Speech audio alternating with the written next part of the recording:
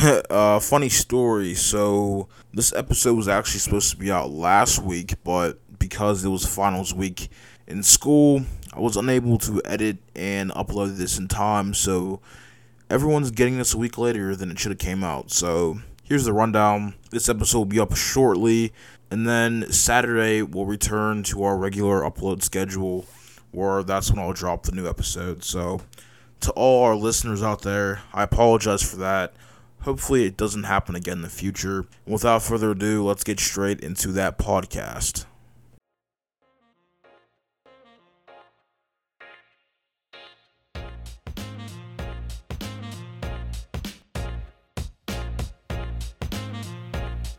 Good morning, everyone, and we're coming to you live from the Center for Media Innovation here at Point Park University. This is the Rossetti and Stewart podcast.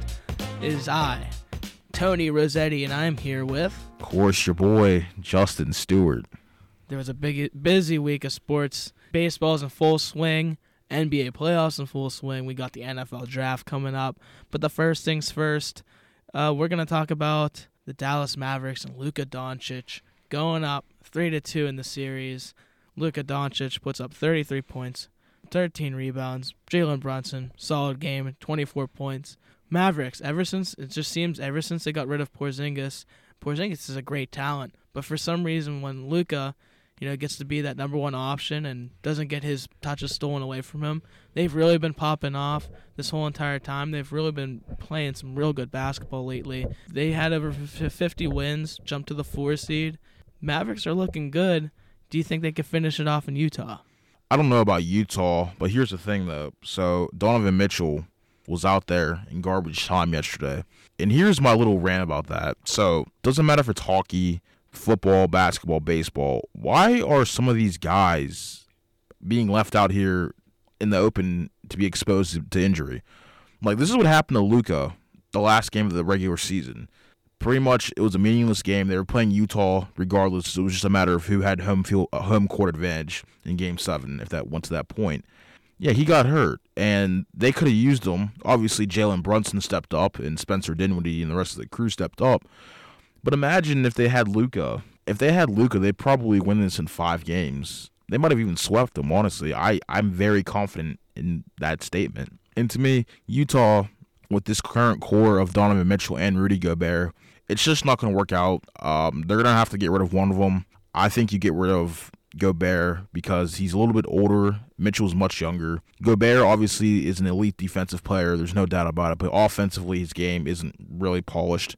It's not great. He can get you 10 points, 12 points, but Donovan Mitchell can score you 30 on any night. And I think you take that over Rudy Gobert. And Utah has a lot of shooters too, but they need to have like a superstar. Like, let's be real about it. Like, if you don't have a superstar on your roster, it's kind of hard to win in this league. And there's a lot of teams, I think, that have stars, but I think there's a difference between superstar and star, like I mentioned in last week's episode, actually. Jason Tatum, we'll probably talk about him a little bit later.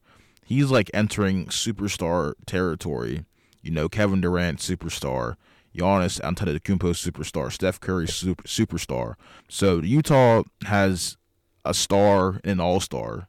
Not surprised. Dallas, I think they're moving on. Obviously, I think their addition of Spencer Dinwiddie was huge. People talk about Dallas. They kind of crap on the supporting cast around Luka. And listen, it's not awesome, but we saw they are competent and they're capable individuals. And they all of them stepped up. Maxi Kleber, too. Like, they all stepped up. So, Dallas, they're going to be a tough out for whoever they face in the second round, which I imagine would probably be, I think, Phoenix or New Orleans. Yeah. So, if they match up with Phoenix, if Phoenix can somehow, I think the Dallas Mavericks have a path to the Western Conference Finals. I think they can beat either one of those teams. Now, if Devin Booker comes back, I'm taking the Suns. But if for some reason the Pelicans upset the Suns in the first round without Devin Booker, I think the Mavericks have a clear path to the conference finals. You mentioned a good thing about their supporting cast. They get knocked way too much, and I know Dwight Powell kind of hurt them in that last game where he missed the free throws at the end of the game, but he's a solid player. I've liked him since he was at Stanford when they upset Andrew Wiggins and Joel Embiid. And Maxi Kleber, 0 points, 5 rebounds. But if you watch the game, if you watch how he plays, you wouldn't be able to tell. You wouldn't be able to tell because he goes out there, he gives you hard minutes every single game. And Spencer Dinwiddie is just one of those guys that you want on your team because even if he doesn't score, he's a long and taller point guard that can, play some defense. So, no, I agree 100%. This Dallas Mavericks team, they're the real deal, and I think they can finish it off in Utah. Utah did not look so good last game, and going up against the Mavericks defense, like Dorian Finney-Smith too, like the whole team can play. The whole team can play. So Dorian Finney-Smith, though, he's one of those players. He's one of the longest tenured players for the Mavericks. It could be Dwight Powell. It's one of the two. That being said, like you got a team, you got a nucleus of players who have played together for a while now. Luka Doncic, Dwight Powell, Maxi Kleber, even Jalen Brunson, even though he hasn't been in the league a long time. This team has played together for a while, and a lot of the teams adjusted to the Utah Jazz and their style of play. Because last year we saw they won 52. They had the best record in the West, won 52 games. They were clicking. They were moving the ball well. They had great ball movement, and it just seems like this year teams adjusted to that style. Teams adjusted to their system, and this is what Justin said. This is kind of what happens when you don't have that superstar. Because now that teams see how the Jazz play, and they're not shooting as efficiently as they did last year. It's like a completely different team. They went from they were 52-20. Now they're 49-33, and they're on the verge of getting eliminated in the first round. So, it's like a completely different team with Utah this year compared to last year. And I just I don't see how long this core can last, especially with teams like the Suns, with the Grizzlies. Even when the Nuggets are fully healthy, and the Warriors as well, I just don't see how this team could compete now anymore unless they really add another. If they add one more piece, they could, but who knows? Right now, they're just not clicking, and this is coming from someone who likes Donovan Mitchell, Rudy Gobert, the whole shebang, the whole team. Even Bojan can shoot, Joe Ingles can shoot. Yeah, it's just concerning. I would say with Quinn Snyder, the coach for Utah, honestly, that Lakers job's looking a little bit more enticing as the days go on because Utah, they're stuck in what I call no man's land. They're not good enough to tank, they're not good enough to win a championship, and they're not bad enough to tank right now. And I think you have to be cautious with always wanting to blow things up with your roster. If Utah does that, they're going to be in the bottom dweller for the next 3 or 4 years, and you have to be lucky with the lottery because we've seen you can have the worst record, but it doesn't mean you get the number 1 overall pick. So I don't see any franchise-altering players in the next few years in the draft, so I don't think it's even worth tanking. I think your hope is to hope someone gets hurt down the road, maybe next year or the year after, and hopefully they take advantage of that and maybe they can get through to a finals. But last year, like you said, they won 52 games. They were actually the 1 seed in the West, too. And they had a chance to beat the Clippers, and they couldn't cash in. And I think that was their best chance to probably win a championship because they didn't have to go through LeBron, didn't have to go through, the Warriors, the Dynasty Warriors, and, it was wide open. And the Clippers were, I think by that time, Kawhi might have been out that series or most of the series. So you didn't even take advantage of that. It was just Paul George as the main scorer. So to me, Utah's dropped the ball. It's kind of disappointing because, if you look outside of the Karl Malone and John Stockton era, they've pretty much been a perennial playoff team. They just can never get far because they've just never had the player that gets them over the hump. Darren Williams was very good, but didn't get him over the hump.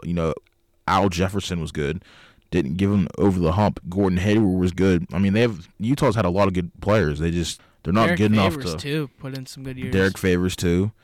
And they had Paul Millsap too, so they've had talent in Utah. It's not like they have incompetent leadership. They have very competent leadership. It's just they're just always good, but they're not great, and that's just not no bueno. Yeah, but another thing too is I'm gonna move on to the East side now. The Raptors and 76ers, and I said before, if James Harden doesn't step it up, they could be in trouble. And I know they were up 3-0, but it's 3-2 now. And Joel Embiid, hurt his thumb. And here's the thing. they were up 3-0. Joel Embiid was playing good, but James Harden is not. Tyrese Maxey hasn't been as efficient as he was in those first 2 or 3 games. Now it's a 3-2 series. You're going into Toronto. I think you go into, you start to get concerned now. You have to go into full defense mode. I mean, you only scored 88 points against the Raptors on your home floor, and James Harden has just not been playing good at all. This is his chance to show that, hey, I could play in the playoffs, and he just hasn't. He hasn't put up the numbers he does in the regular season at all. We never see that Rockets version of him where he averaged 36 points a game. I like James Harden as a player. He needs to step it up because right now he's really killing his team because now it's a 3-2 series, and going into Toronto is never easy. Pascal Siakam's been playing good. I mean, their team is just a bunch of nitty-gritty players like OG Anunoby, Fred VanVleet, Gary Trent. This team is just Van Vliet was an underdog his whole career. I mean, he was at Wichita State. He was playing behind Ron Baker, and then he became a starter. So, I mean, he wasn't even supposed to be a starter in the NBA, yet alone be in the NBA. I mean, Pascal Siakam was the 27th pick out of New Mexico State, which is in the WAC. It just like the whole OG Anunoby, I mean, I'm pretty sure he was a one and done from, I think, Indiana, but the whole team is just was unheralded, and now that's coming back to bite the 76ers because I feel like they're taking him easy now, and they took him easy. Embiid gets hurt. I wouldn't be shocked if we see a comeback win for the Raptors. I think that would actually be pretty crazy. Before I respond to that, though, I just want to plug our podcasting platform. So, of course, thank you guys for tuning in to episode 8 of the Rossetti and Stewart podcast. Like Tony said, we're coming from you from the Center for Media Innovation here at Point Park University in downtown Pittsburgh. If you want to find us, you can find us on Spotify, Apple Podcast, Google Podcast, Stitcher, TuneIn, iHeartRadio. Wherever you get your podcast, we're probably on there 9.9 times out of 10. So there's that.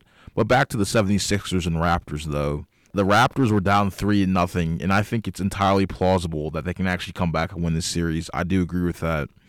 I told you in the beginning when we were making these playoff predictions, the Raptors, people were sleeping on them. They just assumed that Philadelphia, because Joel Embiid was playing at an MVP level, that they were just going to cruise through the Raptors. I can tell people have not been paying attention to the Raptors one bit because they went under the radar, and we kind of forgot about them once Kawhi left. They were a game away without Kawhi from going back to the Eastern Conference Finals the year after he left. And then last year, not this year, but last year, you can throw that away because, first of all, they weren't even home. They were playing Tampa Bay. And that was that whole COVID year that just wrecked their entire squad. So they were a lot better than what their record indicated last year. But this year, they've bounced back, won 48 games. And, yeah, defensively, Van Vliet yesterday. But, you still have Pascal Siakam, OG Anunoby, Scotty Barnes, of course. They still have a solid team. So Toronto is not about one individual. They play a team game. It's never about one player, and that's why they've been so successful over these past 6 to 8 years, even going back to the core of Kyle Lowry and DeMar DeRozan. Just play team, unselfish-oriented basketball. Tony, when's the last time we've seen James Harden get you a 40-point triple-double? When's the last time he's done that? I mean, I don't expect you to know the exact date, but it's been – I don't think he ever did it with Brooklyn, and I sure as heck know he didn't do it with Philadelphia. Yeah, I remember, I was at the Rockets and Cavs game at Rocket Mortgage Fieldhouse. It was December 11th, 2019. He dropped 55. That was the 3 straight 50-point games. We haven't seen that. We haven't seen that from him. And the thing is, he's good enough to do it. And it just doesn't look like, I don't want to say he doesn't want it because he clearly probably does, but he just isn't as aggressive as he usually is. And because, to be in the NBA, you still have to want it a little bit. But it just seems like he hasn't taken over like he usually does. And I also think it is a testament to the Raptors that they're able to, clamp down on them and, cut into this lead. Because it also shows Nick Nurse is a real good coach. He really has a good control of that team. And it also goes to show how important momentum is. Look at the teams that are doing well right now. the Dallas Mavericks caught heat late in the playoffs. I mean, in the regular season. You have the New Orleans Pelicans, who weren't even supposed to make the playoffs, make their way all the way from 11 or 12, all the way not only into the play-in, but they play themselves into a series with the Suns. It's 2-2 now, and now with Booker out, they have a real good chance to actually win that series. And now you have the Raptors. They were a terrible first half team. They started off real slow. Now they have a chance right now. Like, I know they're still down 3-2. It's almost impossible to come back 3-0. But just the fact that they got to this point to cut it to this and actually have a chance to tie the series up just shows how important momentum is going into the playoffs. Because we've seen teams do it before, like, for example, that Warriors team with Baron Davis, where they won in the first round. Like, they were an 8 seed. It just shows, like, how important momentum is late. Because even last year, take a look at the Utah Jazz. They were a great team the whole year, but like they slowed down at the tail end of the regular season, and that showed in the playoffs because they lost in the playoffs as well. Even the Atlanta Hawks back in 2015, they were on massive runs midway through the season, but they were just another team that they lost that momentum tail end of the year, and they didn't have that star power like the Cavs, and they lost. So I cringe because I thought the Hawks would actually beat the Cavs that year. I don't know why, because like they had quote unquote 4 All-Stars, and Kyle Korver somehow made the All-Star team, which I thought was hilarious. Kyle Korver is one of the all-time great 3-point shooters, so I'm not disrespecting him, but I just found it hilarious. But they get swept, I think. Yeah, they got destroyed. Yeah, it wasn't even a contest. Back to our original point though, or my original point. James Harden, I'm actually going to criticize him.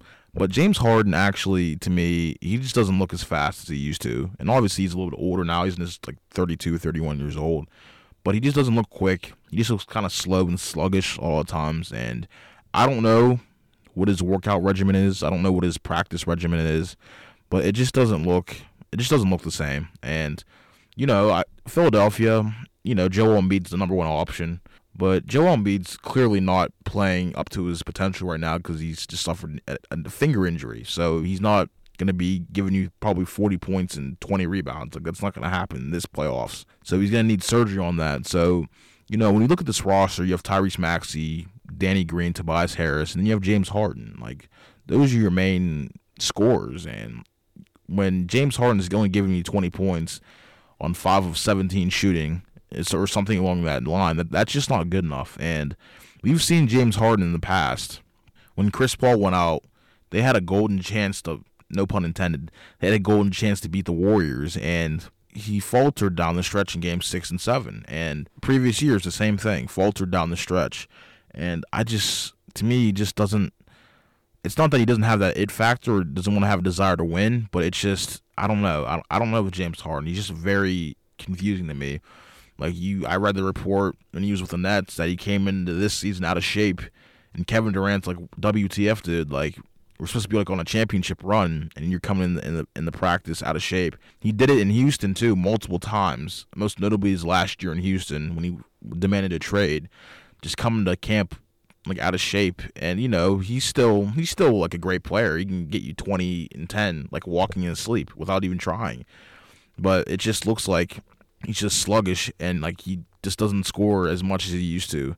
He's a facilitator. He can get you 10 assists. There's nothing wrong with that. But there's going to be points and times where you're going to need to go off, and I just don't think he has that.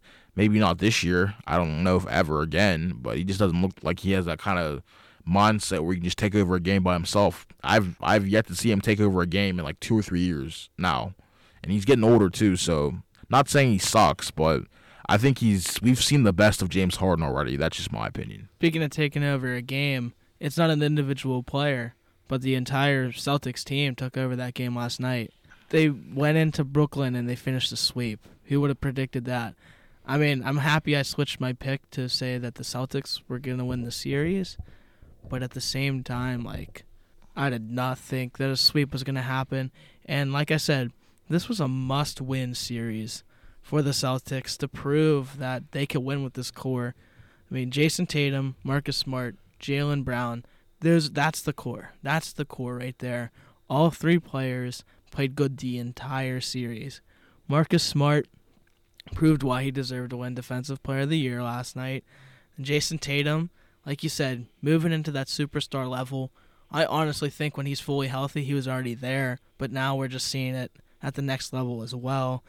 And Jaylen Brown has just proven that time and time again he's a star in the league too.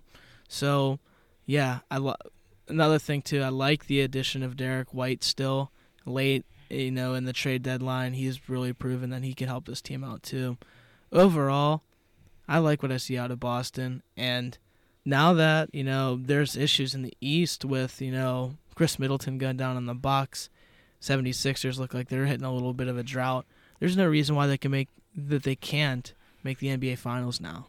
Fair enough. So I'm going to take the Brooklyn side of things. The Nets are a dumpster fire. I don't care what anyone says. They sacrificed a lot of their depth for James Harden, and they've gotten virtually no return for it. No return. When they got Kevin Durant and Kyrie Irving for the first time, they had Joe Harris. Obviously, he was hurt for most of the year. They had Spencer Dinwiddie. They had Karis LeVert. They had Jarrett Allen. You think they could have used those guys last night? I sure as heck think they could have used them last night. I mean, they would have won with Jarrett Allen. Oh, just add Jarrett Allen. I think they would have won the series. But my point is, they mortgaged a lot of their future. And I get it. You have two guys that are in their primes, and you want to win now. You had those guys, and you traded for James Harden, who wasn't even, averaging 36 points. You traded for an out-of-shape James Harden. Come on, man. Come on. I understood it at the time because in their minds they were forming a new big three. And, they never played together, too. That's another thing. They played 18 games together. What the heck, man? That's ridiculous. That's absurd. And that leads me to another point. Kevin Durant has not been durable the past 3 or 4 years. I don't care what anyone says. I don't know why more people don't mention it. Ever since he ruptured his Achilles with Golden State, he missed an entire year. And then the past 2 years, he suffered injuries enough to make him miss 15-plus games. He's not durable anymore. And clearly, he's not big enough. He's like a stick. And we all know with Kyrie Irving, you can never depend on him. The most games he's ever played was 72 games. 2 years. Otherwise, he's played less than that his entire career. I understand his rights, his vaccination status, whatever. That's his business. But the point remains, he wasn't reliable even before all COVID happened. He wasn't reliable. Whether it wasn't showing up to games or he was injury prone too. Kyrie was injury prone too. So I don't think they're ever going to win a championship together as a duo. I don't. As long as Kevin Durant's getting hurt and Kyrie Irving's doing his little own thing, kumbaya, whatever, talking about how they don't need a head coach. And clearly Steve Nash, he's not a dummy. Don't get it twisted, but I just think he's way over his head in Brooklyn right now. And I think you just don't jump into going from a player to a head coach. I'm sorry. You need to work your way up. That's my belief system. You don't go from retiring to be a head coach of, a championship caliber team. You need to work your way up. If he was an assistant, Steve Nash, no problem with it. But for him to be a head coach, to me, that's just absolutely and utterly ridiculous. Boston's head coach was actually an assistant coach for the Brooklyn Nets, and he worked his way up, and he did a great job in this series, especially defensively too with the Nets. So you need to develop coaches. I never liked just throwing coaches out there just without any prior experience at all. Steve Nash had no coaching experience whatsoever. He didn't coach high school, didn't coach college, didn't coach AAU. You just throw him out there, and to me that's just irresponsible. The Nets were building something. They had a heck of a team. And then they just, in a matter of 2 years, they destroyed it. And I didn't even mention Ben Simmons, and that could probably take me 15 minutes, but I'm going to flip it back to you.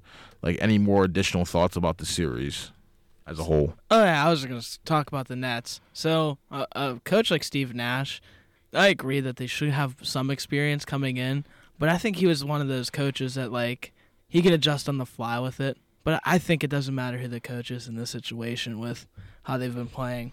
I think it starts with the front office. And I do want to say, to your point and kind of not to your point, Jason Kidd was one of those coaches. He came right in, and we all remember the drink incident where he had his player run into him. Yep. So he was a dumpster fire to start off his coaching career, but now he's with Dallas. And, I think, yes, I agree, but at the same time, when you bring him in, the best way to learn is to have that coaching experience. But, getting thrusted into it. I think Steve Nash has that basketball mind to be able to be a coach immediately. I just don't think the Nets are the right team to do that because you have two players in Kyrie Irving and Kevin Durant who are superstars.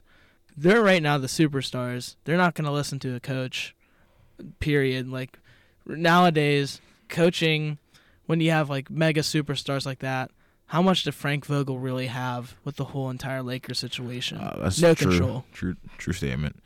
But with me, though, Jason Kidd, I don't even think he's even that great of a coach. I just think he's been lucky and he's just gotten chance after chance because of his name, his reputation, his status as a player. You look at Brooklyn, he was so in Brooklyn. He went to Milwaukee. I mean, they pretty much, his last year, I think before they hired Coach Budenholzer, they pretty much had the same roster when he was fired before they hired Budenholzer. They were like a middling 8th seed playoff team. That was their ceiling. And to me, like, Dallas, he's just lucky he has Luka Doncic. I don't know what he'd be without him. I really don't. And, clearly Jason Kidd's respected because he's been an assistant coach as well with the Lakers. So he definitely has a mind like Steve Nash, too. Like, they're not bums. They're not idiots. I don't know. It's just so hard to tell, like, who's a good basketball coach anymore because a lot of the success is, like, predicated by having superstars. And, obviously you have plays in your playbooks and you have rotations and screens and, assignments. That's stuff coaches draw up, but I don't know. Like, Greg Popovich, that's the last coach I can think of. Maybe Eric Spoelstra with the Heat, too. Budenholzer, too. Budenholzer, yeah. Monty Williams, too, with Phoenix. Like, those are the best coaches when I think of, like, top-tier coaches in the league right now. Like, after that, though, it's like, unless I'm missing someone. Am I missing someone, like, as far as elite coaches go? Nick Nurse, too, from Toronto. I think he's pretty good. But after that, it's like a big drop-off. It's a bunch of guys that a lot of them are younger. They're, like, newer to the coaching carousel. So, Chauncey Billups, I don't know if he's a good coach. Apparently, Willie Green with the Pelicans, he actually also played in the NBA. For the Magic and a few other teams. Yeah, apparently a lot of people were high on him, so I wish him nothing but the best. Clearly, the players like him because they've responded to him nicely the past few months, getting them into the playoffs. But coaching, it's just, I don't know how much of it really impacts a game on a day-to-day basis. I really don't. Yeah. No, I'm in agreement with it. And coaching just, like, Borrega just got fired from the Hornets. I mean, my thing is, like, how much did he actually, like, the system they were running, they still won 43 games. I mean, I still think if you look at the other East teams, they're really not a top 5 East team with talent-wise right now, flat out. And it's just like, I mean, the Heat, talent-wise, are better. The Sixers are. I think the Raptors still have a better core. I'm just thinking to myself, is he a great coach? Maybe, maybe not. But I think at the end of the day, it's like a talent thing, especially in the NBA with how much superstars and star players there are. I really didn't like that firing. They got better. Like, I know they lost their first game in the play-in tournament back-to-back years, though. Let's be real. They're probably, like, the 8th or 9th best team in the conference. Like, that's just how it is. They're not better than, like, those teams you mentioned. And, he offensively, clearly he did something right because they were one of the best offensive teams in the NBA this year. It's just defensively they're not very good. And they don't really have an elite defensive player on their roster. I mean, we all know, like, LaMelo Ball, Miles Bridges, great to watch, but defensively they're not very good. Maybe if they got a rim protector like a Rudy Gobert, wink, wink, maybe a potential trade down the line. I think that drastically alters the Hornets as a basketball team, like a move like that. But then again, Michael Jordan has never been known to make the best business sound decisions as far as running a team. I want to transition to Ben Simmons, though, because, like, I have to say something about Ben Simmons. This dude, I mean, listen, I'm all for mental health. If you're not doing well, like, mentally, I feel like you should definitely get help. Talk to someone, do what you have to do to get better. But, I mean, he didn't play a single game this year at all. Like, at some point, I understand he was quote-unquote hurt, which I'm not even sure I entirely believe. I just think it was an excuse for him not to play. Like, you got to face your demons. And I'm not sure if he's even gotten the proper therapy or the support he, like, should get if he has these issues. I don't know, man. It's just didn't play. He was supposed to play game 4, and then, like, now he can't play. And this back thing, I don't recall last year him having a back issue or at any point in time this season really having a back issue until he went to Brooklyn. And maybe, I don't know. I don't exactly know if it was made up, but to me, it just always sounded kind of suspicious. The only way he's going to overcome his demons is if he finds it with himself. I'm not an athlete. I can't speak on experience. But to me, the only way you get through these hurdles, you have to play. And if you sitting on the bench isn't going to help things, it really isn't. And, I get it. People were wired differently. Clearly, he felt some way about Philly fans and the 76ers organization, which is his right. But, if you want to play basketball, you just got to figure it out, man. I'm trying to be respectful and at the same time not disrespectful because I get it. Mental health is a serious thing in this country. But, at the same time, I get it. Reality takes place in front of professional sports. No problem with that. But I just found it weird. He just never played a single minute for the Nets this year. And I'm not sure if he even will, honestly, in the future. Yeah, you said it well there, and it just I want to see him play for the Nets. You know what I mean? I think if they had him, that would have really helped, honestly. But it's just one of those things where I'll be praying for him, and just in case things do get rough. So I am gonna move on. I just wanted to say I agree with your points, though. It just the Nets are just one of those teams right now. They're a dumpster fire, and getting Ben Simmons, it's like pouring kerosene on top of it. So. Let's talk about the NFL draft. This is what we've been waiting for. This Thursday, the NFL draft takes place. Who do you think's going number one? All right, so I'm between 3 players. I think the Jaguars will draft either Evan Neal, offensive lineman out of Alabama, the kid from Georgia. I forget his name. I think his name's Trayvon. Trayvon. Yeah, Trayvon Walker. I think that's his name. Yeah, Trayvon Walker. Yeah, Trayvon Walker. Even Aiden Hutchinson or Kayvon Thibodeau. I think those are still in play too. But I think I'm going to settle on Evan Neal. I think he's going number 1 overall. Jaguars' offensive line isn't very good, and they need a stud to help protect Trevor Lawrence. So I think Evan Neal honestly makes the most sense. If not Evan, even the other offensive lineman in the draft or a center, even I wouldn't be mad at that anyway. Just someone on the offensive line for the Jaguars or someone on defense too, because the Jaguars' defense isn't very good. So I think they're looking at offensive line or they're looking at edge rushers. I think those are their 2 main focuses. But I'm going to stick with Evan Neal, though. Yeah, no, I could see Evan Neal going first, but I definitely think that Hutchinson or Thibodeau are going to go first. And I think that they're both going to be great players in the NFL. But honestly, if I were the Jaguars, I'd probably take Aiden Hutchinson because, I don't know, after just looking at how Michigan did last year and how he played in particular, just looking at his stat line, Aiden Hutchinson is the real deal. And I think that he's one of those players that can come into the league and play well immediately. He kind of reminds me of one of the Bosa brothers, where he could just come in, rush that quarterback, just be an impact immediately on that defensive line. I think Aiden Hutchinson's just he's a problem, but I also think Thibodeau as well. He's another player. I think he's going to make an immediate impact as well. So I think as long as the Jaguars take one of those 2 players, it'll be good. Evan Neal would be a good pick as well. They need an offensive lineman. But I don't know. I just think that adding to that defense would be pretty nice. They definitely need something on defense because they are the Jaguars. So what better way to build a core for defense than taking someone like Aiden Hutchinson, who won at Michigan, or Kayvon Thibodeau, who's been a solidified superstar at Oregon for the past couple of years. Yeah, I think honestly I'd take Thibodeau over Hutchinson. I think Thibodeau has more upside. But of course Hutchinson, I think, is still going to be a very good NFL player. Don't get me wrong on that. But I think Thibodeau actually goes to Houston. I think the Texans will be looking to bolster their defense. Fine, maybe not their next J.J. Watt, but another defensive stud to help anchor that franchise for the next 5 to 7 years. So I think Kayvon Thibodeau is their pick. And I think Hutchinson's actually going to go to the Lions. I think that's the move they're going to make in their 2nd overall pick. I just think they keep pushing that hometown narrative. Obviously he grew up in Michigan, went to college at Michigan. I just think the stars are aligning for him to play football in Detroit. So what about quarterback, though? Obviously, we kind of talked about it off the air, but the consensus top 2 quarterbacks in all mock drafts are obviously Kenny Pickett or Malik Willis. Honestly, I see Kenny Pickett going to the Panthers. They need a quarterback. clearly the Sam Darnold experiment failed miserably last year, and I think they don't have very much confidence in him. Plus, their coach, Matt Rule's on the hot seat as well. Matt Rule, also, when he was at Temple, had an established relationship with Kenny Pickett because Pickett actually was supposed to go there before Pitt.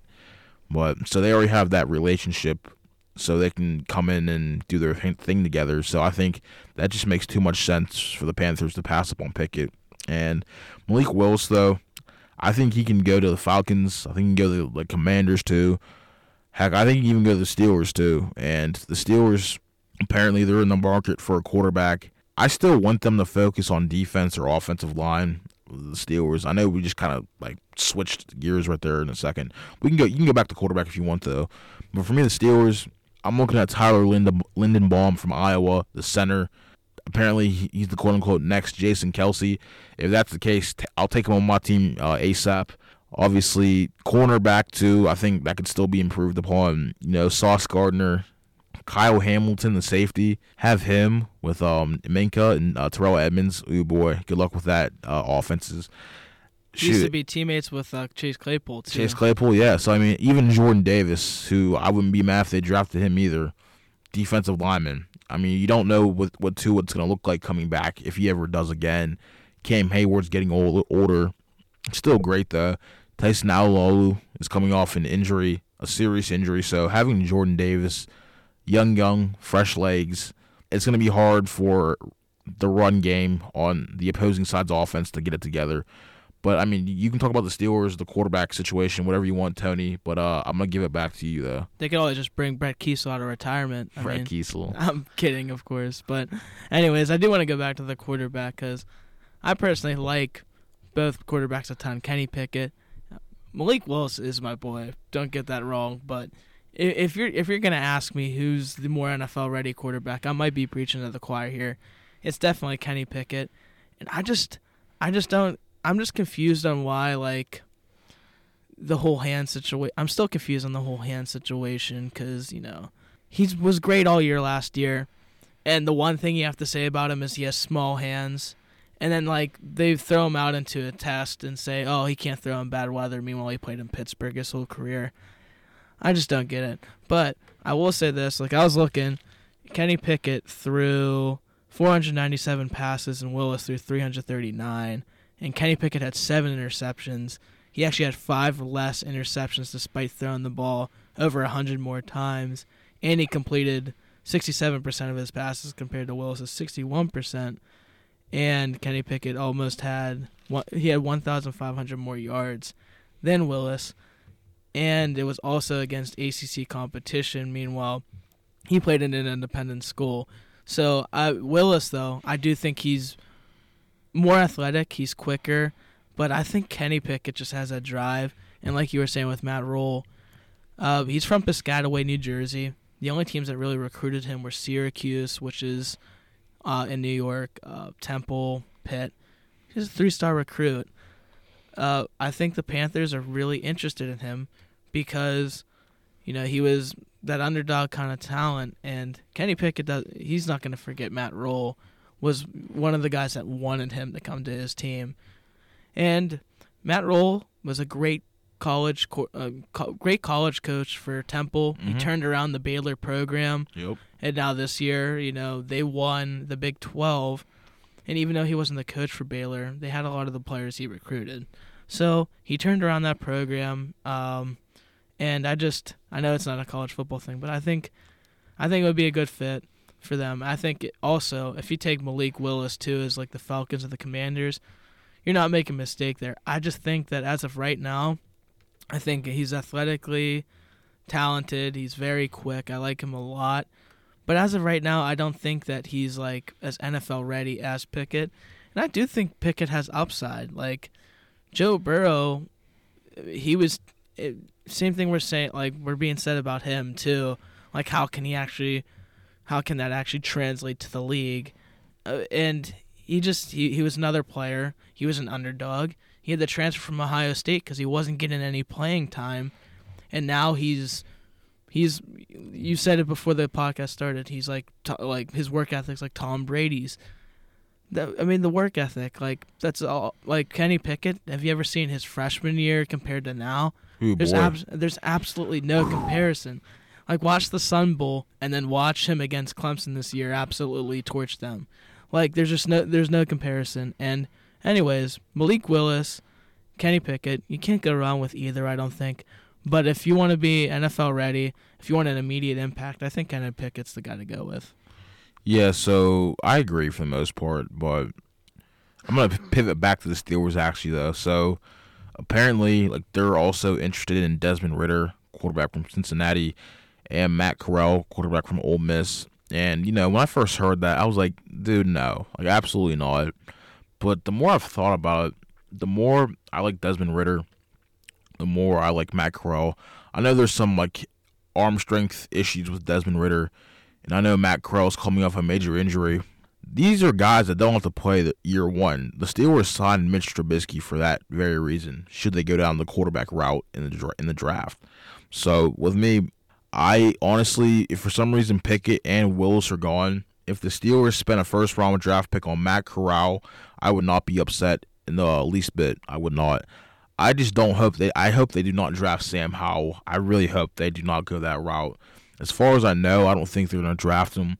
But if they do in the first round too, I'm going to have a problem with that. Because all I see in Sam Howell is Baker Mayfield 2.0. And Baker Mayfield 2.0 isn't going to help you win a Super Bowl. Sorry. I'd rather have Matt Corral, Desmond Ridder, Kenny Pickett, even if possible, or even Malik Willis as well. But Sam Howell, to me, he's like a lower tier starter. I think that's his ceiling. Baker Mayfield, I think that's a perfect comparison. Both have strong arms, but aren't the most athletic.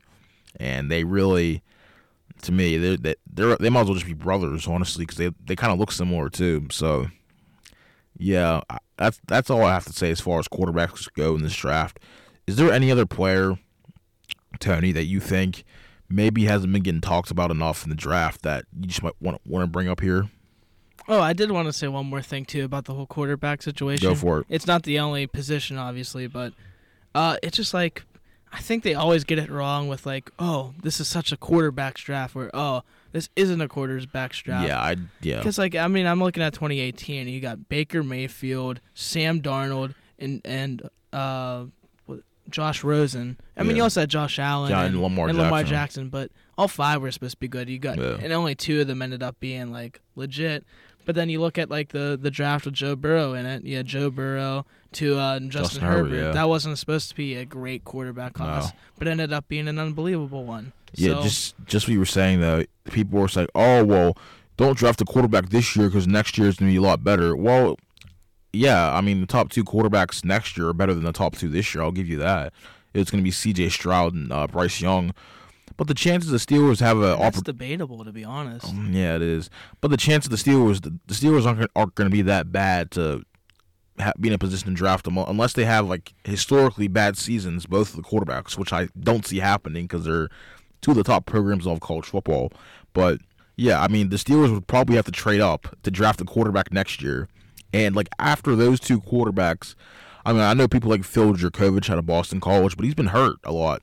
Especially last year, he barely played. So maybe you can get him, Phil Jurkovich, for the Steelers if you decide to pass this year.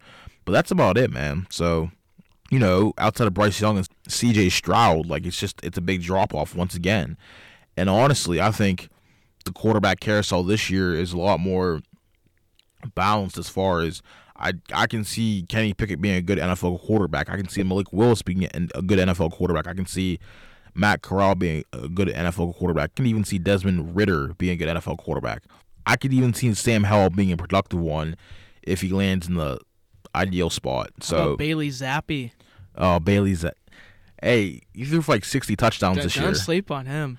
Yeah, he might get in the second or third round, no cap. Like, I mean, for real. So, yeah, he definitely has some upside. But no, make no mistake, though, this year's draft is full of very good offensive linemen and a lot of defensive players as well, specifically edge rushers. And, of course, wide receivers always deep as well. We talked about it like off the show. Garrett Wilson, Chris Olave, Jameson Williams, John Mechie from Alabama, Drake London from USC.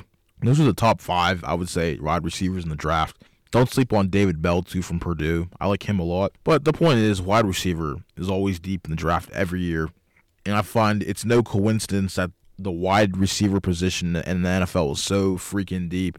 There's about 50 or 60 or 70 good receivers right now. It's kind of ridiculous, honestly.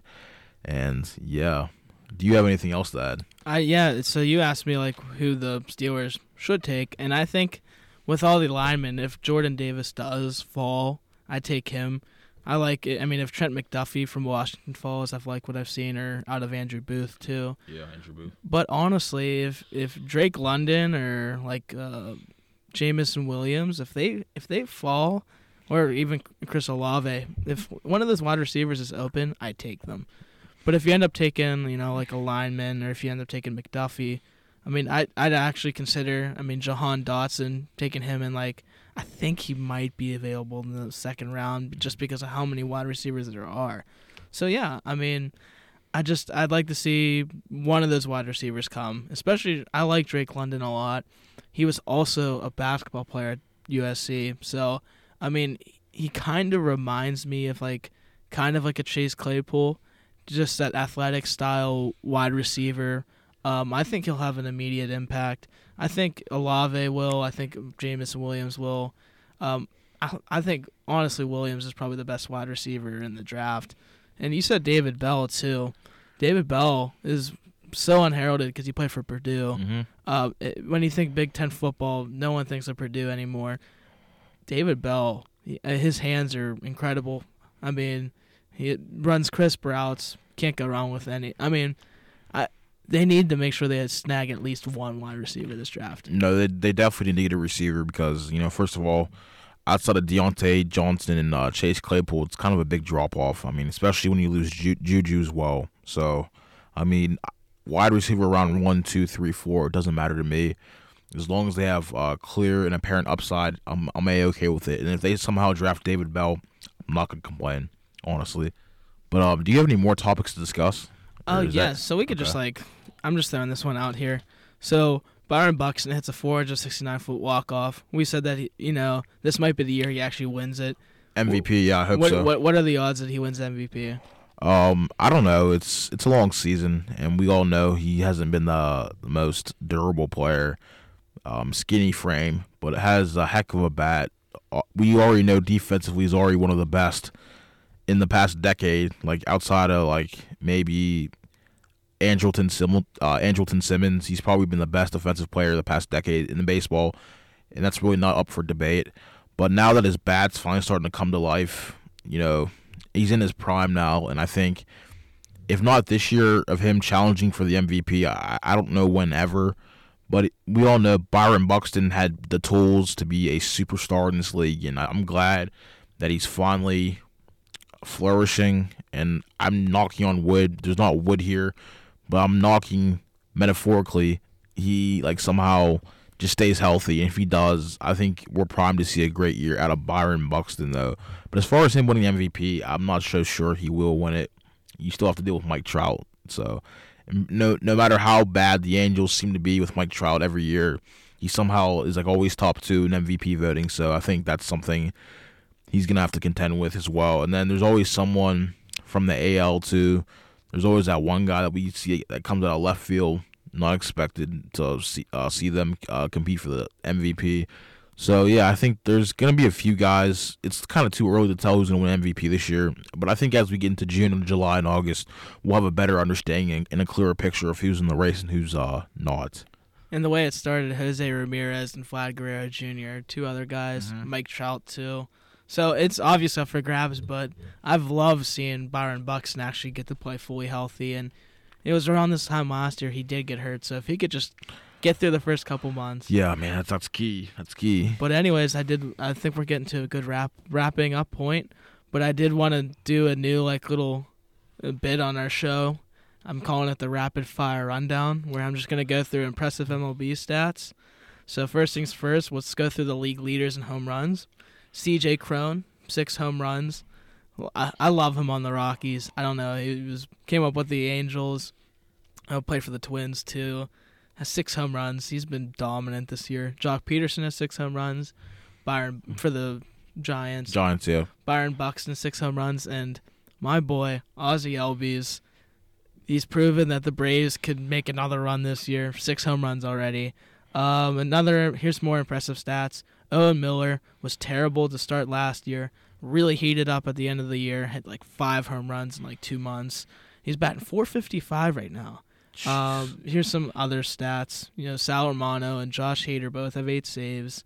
Pablo Lopez 2-0 with a .52 ERA. That's your Cy Young winner right there. As of right, he is the April Cy Young winner, and Logan Gilbert is the Cy Young winner on the AL side for April. 2-0, .54 ERA, 15 strikeouts and 16 innings pitched. Lopez had 17 strikeouts and 17.1. Yeah. So anyways, my last thing I wanted to say, Pirates lose 21-0. But they still win the series. So they're actually, congrats Cubs. You can have your win 21-0. You lost the series and you're still behind the Pirates and you're still not going to win it. So as of right now, the trajectory, you won in 1908, 2016.